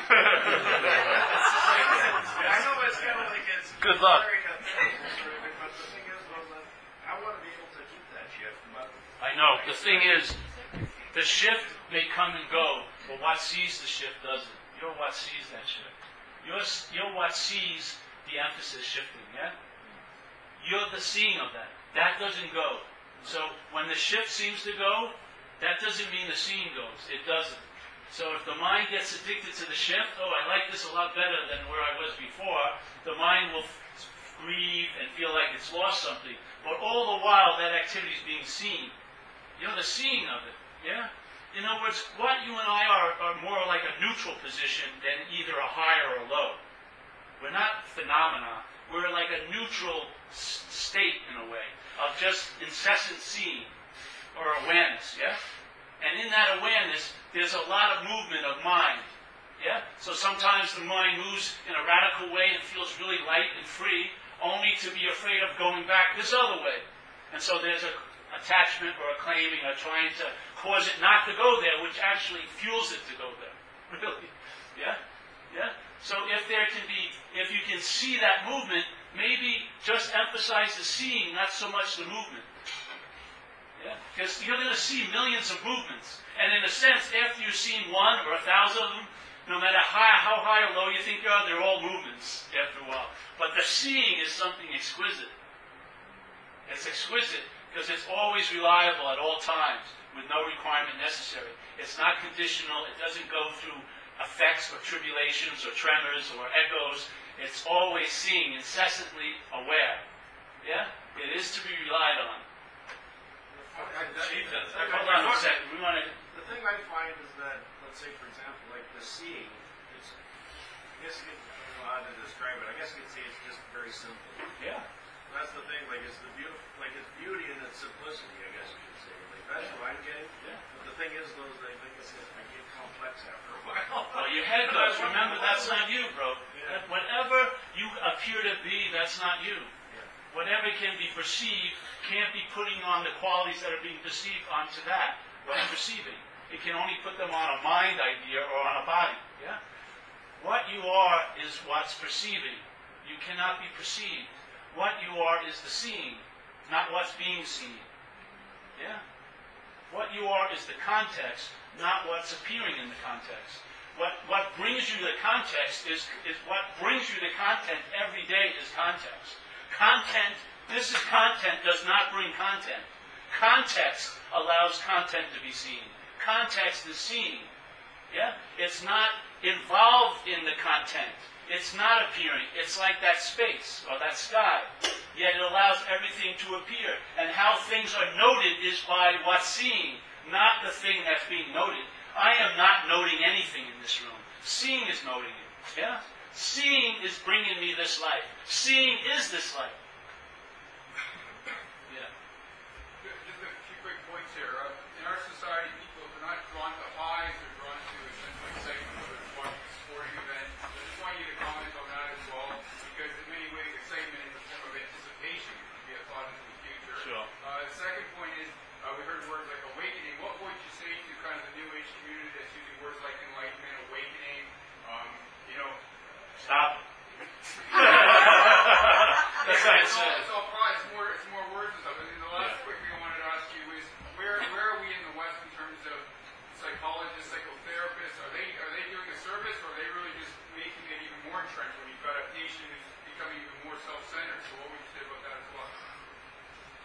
third one, remember the mind's giving everything the meaning it has. So in some sense, even a fraud can be very helpful. If the mind's open to it. Someone who all the authorities would say was a fraud has been very helpful for many people. Yeah? So it's what the mind does with it, for that last question. Yes? So nothing is inherently evil. It's what the meaning the mind gives it. Yeah? And I don't think there's evil, it's just different energies. So what was the second one about? Well, the second one is just all the, like David Hawkins wrote a book, Power versus Force, and he talks about different levels of consciousness. So I get the real sense that it isn't a question of different levels of vibration, levels of consciousness. It's either, from what I'm gathering, it's either you're on, meaning you're not self-absorbed and you're actually observing what's going on, or you're off, meaning you're self-absorbed and you're caught up in your neurosis or attachments or suffering. So from Hawkins' perspective, there's people that are different levels of consciousness, like a guy like Gandhi would be a higher consciousness than, say, a guy like him, but from your perspective, I'm not necessarily hearing that there are different levels of calibration. It's just you're either on or you're off. Am I hearing that right? Well, the thing is, you're always on. You can only seem to be off. So it's not an on or off. It's on and a seeming off. And seemingly means it appears to be true or false to you. It doesn't mean it's true. It just appears to be true to you. Yeah? So I don't think there's an off switch to onness. I think there's onness and then there's seemingly off. So once consciousness is claimed as something that I do or get, then it plays in the degree of I can be really unconscious or I can be really conscious. So consciousness and expression can seem to have degrees and appearances, but the state of consciousness doesn't have degrees or appearances, yes? It's just consciousness. Yeah? Yeah. Now, this moment, you ever see a hologram? A hologram? Where they say, if you break a holographic thing into 1 million images, each image has the picture of the whole. Yeah? So, in this sense, each one of us seemingly are broken up as a thing, yes? But the holographic image of the whole is the consciousness of that piece. It's not the bodies. It's not all of us make a whole. It's the undivided consciousness that's moving through every one of these pieces is the same as the whole consciousness. Yeah? Yeah? So in a sense, the degrees only become seemingly real here in the appearances of bodies. I don't think on the level of consciousness there's degrees, yeah? I don't think there's, I'm on the 40th longitude of heaven now, and you're only on the 38th. So too bad for you. You would love it up here, but you'll never get it. And the last point, very quickly, was this idea of excitement. For you, Yeah. Is that something that isn't useful or something that you still experience? Or? I experience it a lot. Yeah. Yeah, sure. There's nothing like riding waves. It's very exciting. Yeah. Sometimes it's exciting exploring these ideas with people because I see the mind light up, and the mind got it, and then the people go home and think about it, and they think they've lost it. But I see the ahas occur in people when I share, and I really like that. That's cool. I'm excited about that. And I'm obviously excited about this message, or I wouldn't be. This is, this is like a seat assignment. Yeah? My seat assignment, and first of all, they're all musical chairs. There's no seat with an engraved my name on it. It's just while the music isn't playing, I'm sitting here, sharing this. The music could start, and then they go back to painting. Who knows? They do something else. Who knows what's going to happen? So, it's just a seat assignment. And that's exciting to me. I love watching mind expand. I have total faith in mind here. Total faith in it. I don't believe you need a browbeating or constant supervision or vigilance or purification. I just believe your mind needs to entertain a possibility it hasn't been introduced to yet. It has the ability to entertain. Look at how much you're entertaining, like the length of my pants. I could go home and go over the whole night. Were my pants too short? Did anyone notice? And I could entertain that for 8 hours. Yeah? Can you imagine if you allowed your mind to entertain something that could possibly be true? What could happen? Find out.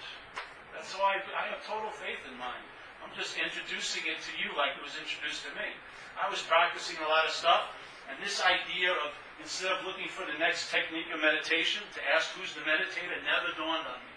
And I needed to hear it from someone outside. And when I did, my intention and interest, instead of going out there, trying to figure out how I was going to get an advantage, I questioned, who is it that wants an advantage? Yeah? And then I didn't find anybody. Hallelujah! I swear. I knocked, I called, I texted, nothing. I never got an answer. It would say, well, I'm you. It would say, who are you? Me. Yeah, that's just an identified you. Yeah, who's that? And nothing. Silence. Yeah, and I kept asking. No one ever came up to the door. So I figured nobody's home. And that's really living. Yeah. So that's all. That's how it happens. So I have that faith. That's why I like to share it, I guess, because I know that your mind has the ability to entertain us. What's your take on religion? Religion? They just thousands of religions. I don't know. I would say it could be a form of expression, but I don't think it's a way to get anywhere, in my sense. But again, mind is mind, so if the mind... I had a man, his name was Peter Fonda. He was a cobbler. He made shoes for Mother Teresa. He's a little Italian guy on Church Street in New York, in San Francisco. And I got run over by a car, and one of my legs is shorter than the other leg. So I have to get lifts, on my shoes, 5/8 of an inch, so that my back is somewhat balanced. So I found out this guy, and he started making my orthopedic shoes. And I loved going into his little cobbler place. The guy was awake. He had pictures of Mother Teresa. He was a devout Catholic, but this guy was exuding presence unbelievably. Super small guy. He's like 70-something years old. It was just incredible. So I made excuses to stop in there. And I just hang out in this little thing. And I bring him pictures from Thailand of Buddhas. And he was like, ooh, but he put it up. And the Kobe 3D, and he had that up there. And he was going against everything, but he liked it, But his sense of energy, his presence was just very attractive. And he had no idea that he was anywhere. That's what's so beautiful about it, And but I loved it. I like that. I like that sense of certainty that people have. That they're just know for sure something is so. And it's attractive, and I think it's helpful. That's why in India they talk about satsang, association with truth. So if you hang out with people that have a certainty about this, it's contagious in a way. The mind starts entertaining possibilities. It wasn't entertaining before it came in here. That's the beauty of us getting together. We're like a magnification. We all sit here, and then something gets magnified that goes unnoticed in our day-to-day life quite a lot.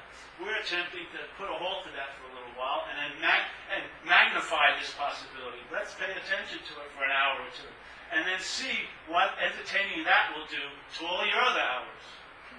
I think it can be a huge influence in how you travel here. Why? Because it's happened, and it's happening. It didn't happen, it's happening. If it was a verb that stopped, it wouldn't be worth its name. It doesn't stop. It's verbing. It's happening. It wasn't an event that could come to an end. It goes on and on and on and on. It's incessantly on. And it doesn't matter what you think or what you feel or what you did or what you didn't do. It has no effect on that. Unless you believe it can. Unless you believe, unless your faith goes into that false thought system, what's so will shine as what's so. So, Paul, would you disagree with some of the research from a Western science perspective, when they're studying the brain and they're seeing, why addictions are formed or why habits form, and the idea that, whether the brain is plastic or not, but this idea that there's grooves that get created, the same thought, the same action creates a groove. But again, from your sense, it's just this idea that you're just transcending beyond the group, regardless whether a person's addicted for 20 years or not. If they wanted to, they could snap right out of it. No. What I'm saying, in a sense, is what illuminates that groove, what brings you alcoholism is seeing. Without the seeing, there'd be no one to be noticing alcoholism. So something moves through the conditionality that the brain that projects, and then that's what we're living in and as. The solution to it is, if your house is on fire, get a pail of water. If you have alcoholism, you better treat it, because it's going to dominate your attention and interest. And you may think you're like a super high level Buddhist, but if you're an alcoholic Buddhist, you're fucked. Because alcoholism will run over the Buddhism. It will. I've seen a lot of people with huge spiritual resumes go out. Yeah, because it's like a mental disease. You can't take an X-ray of alcoholism, but you can see its effects on the body. But it changes your perceptions and the thought system. Alcoholism infects this mental process that produces selfhood. So it produces an alcoholic self. Yeah, that has been categorized and seen for the last 70 years, and has been detailed as characteristics, and they're not legion. They're very simple characteristics that everyone who has been taken over by alcoholism demonstrates. That's the beauty of when you go into a recovery meeting. You come into the meeting in the sense of terminal uniqueness. No one ever thought the way I think, and no one ever felt the way I feel, and no one ever did what I did. And then you hear people share their thoughts, their feelings, and what they did, and they sort of sound like yours. And you're like, what? How did they get my thoughts and my feelings? They're not yours. All of us, all of these little minds, seeming minds, have been taken over by one parasite called alcoholism, and everyone's expressing similar traits through them. And all the while the traits are moving through them, the narrator in here is claiming, I'm the one who's doing it. I'm this, I'm that. That's the bondage of self. And are you saying that most of these addictions are far more similar than different? Not just alcoholism and drugs, but any form of addiction. Is it far more similar in terms of... Well, I think they're all attempting to get relief from the primary addiction, which is called addiction to self.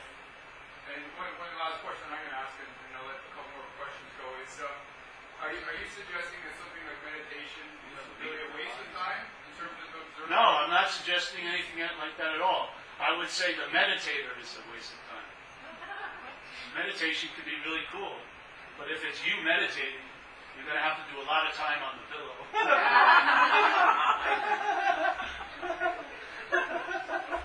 I'm serious, I've done it. So, I don't know, I could be different. Other people might be a lot better off than me, but I did a lot of retreats in Thailand and stuff, and sat 13 hours, 14 hours a day. Well, 7 hours walking, 7 hours sitting, with a thing of soup at 10 in the morning or something. I lost like 20 pounds over time.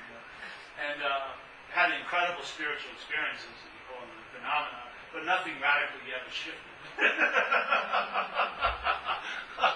It's when I lost interest in the one who was meditating that everything shifted. So that's why I speak from here. I can't speak from there. Yeah? Because it's not so for me. Yeah? It may have a big role to play, but to me, I think mind is mind alone. And the mind has the ability, because it's not a time quality. It's timeless. So the solution isn't from there and then.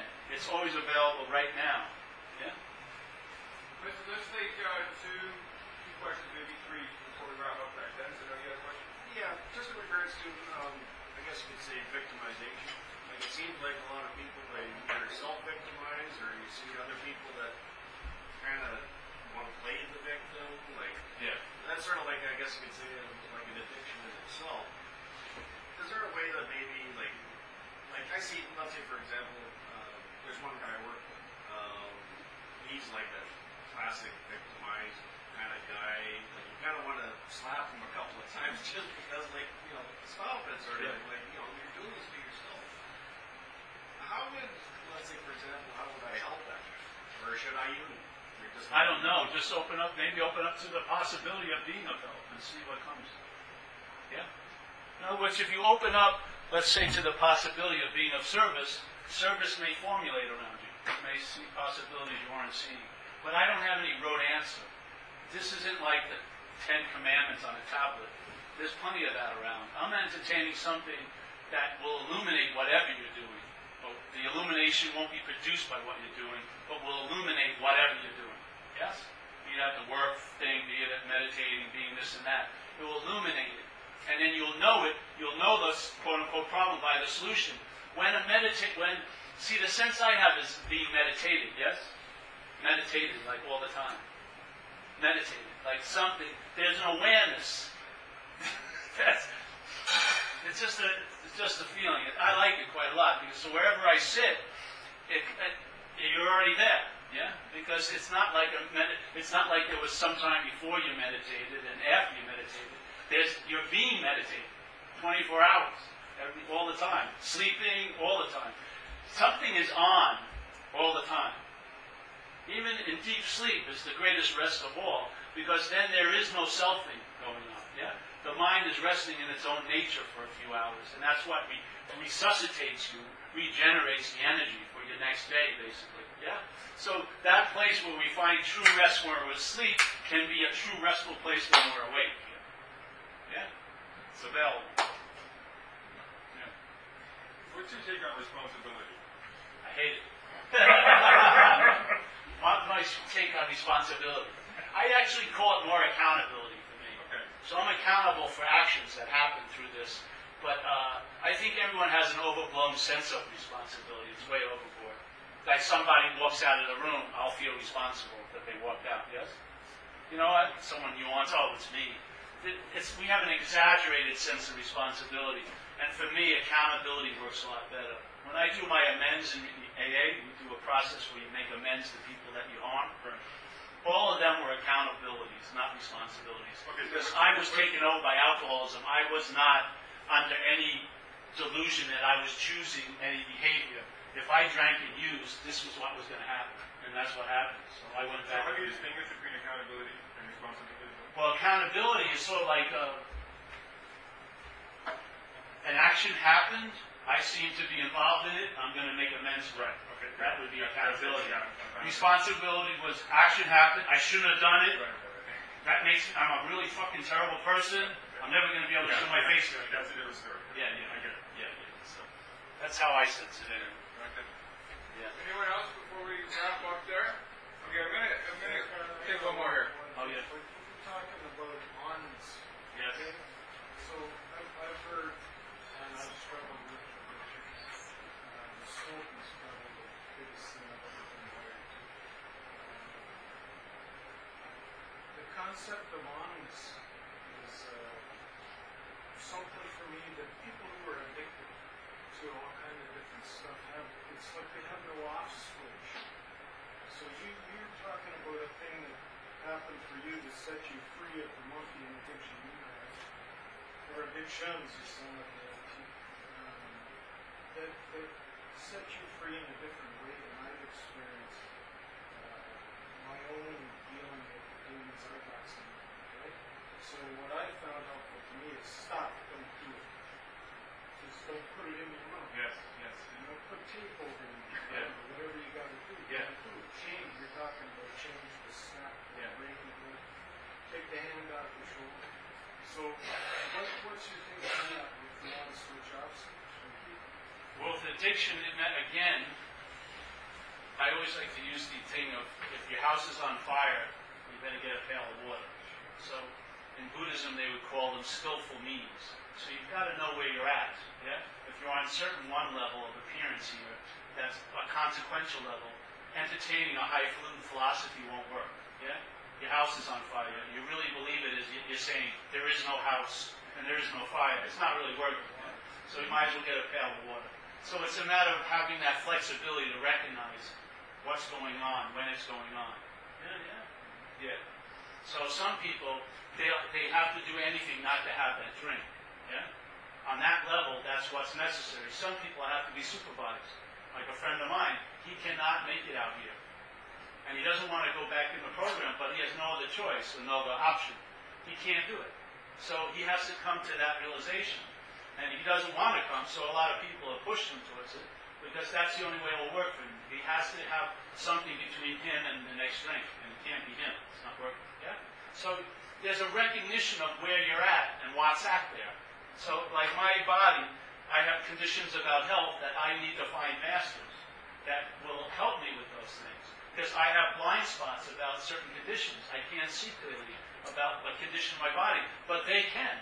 So I find them, and if it works, it's fantastic. A solution occurs here that I couldn't have participated in because I wasn't seeing clearly. So this is about, it isn't like you're beyond or above everything. You're just not what you thought you were. Yeah. The body has its own rules and conditions, and if you don't take care of it, they're going to have effects here that can grab attention and interest of the mind. And when that attention and interest gets sucked into physicality enough, there's going to really be a strong feeling of being a physical self. Yeah? So This is about seeing where you're at, yes? Seeing what you need.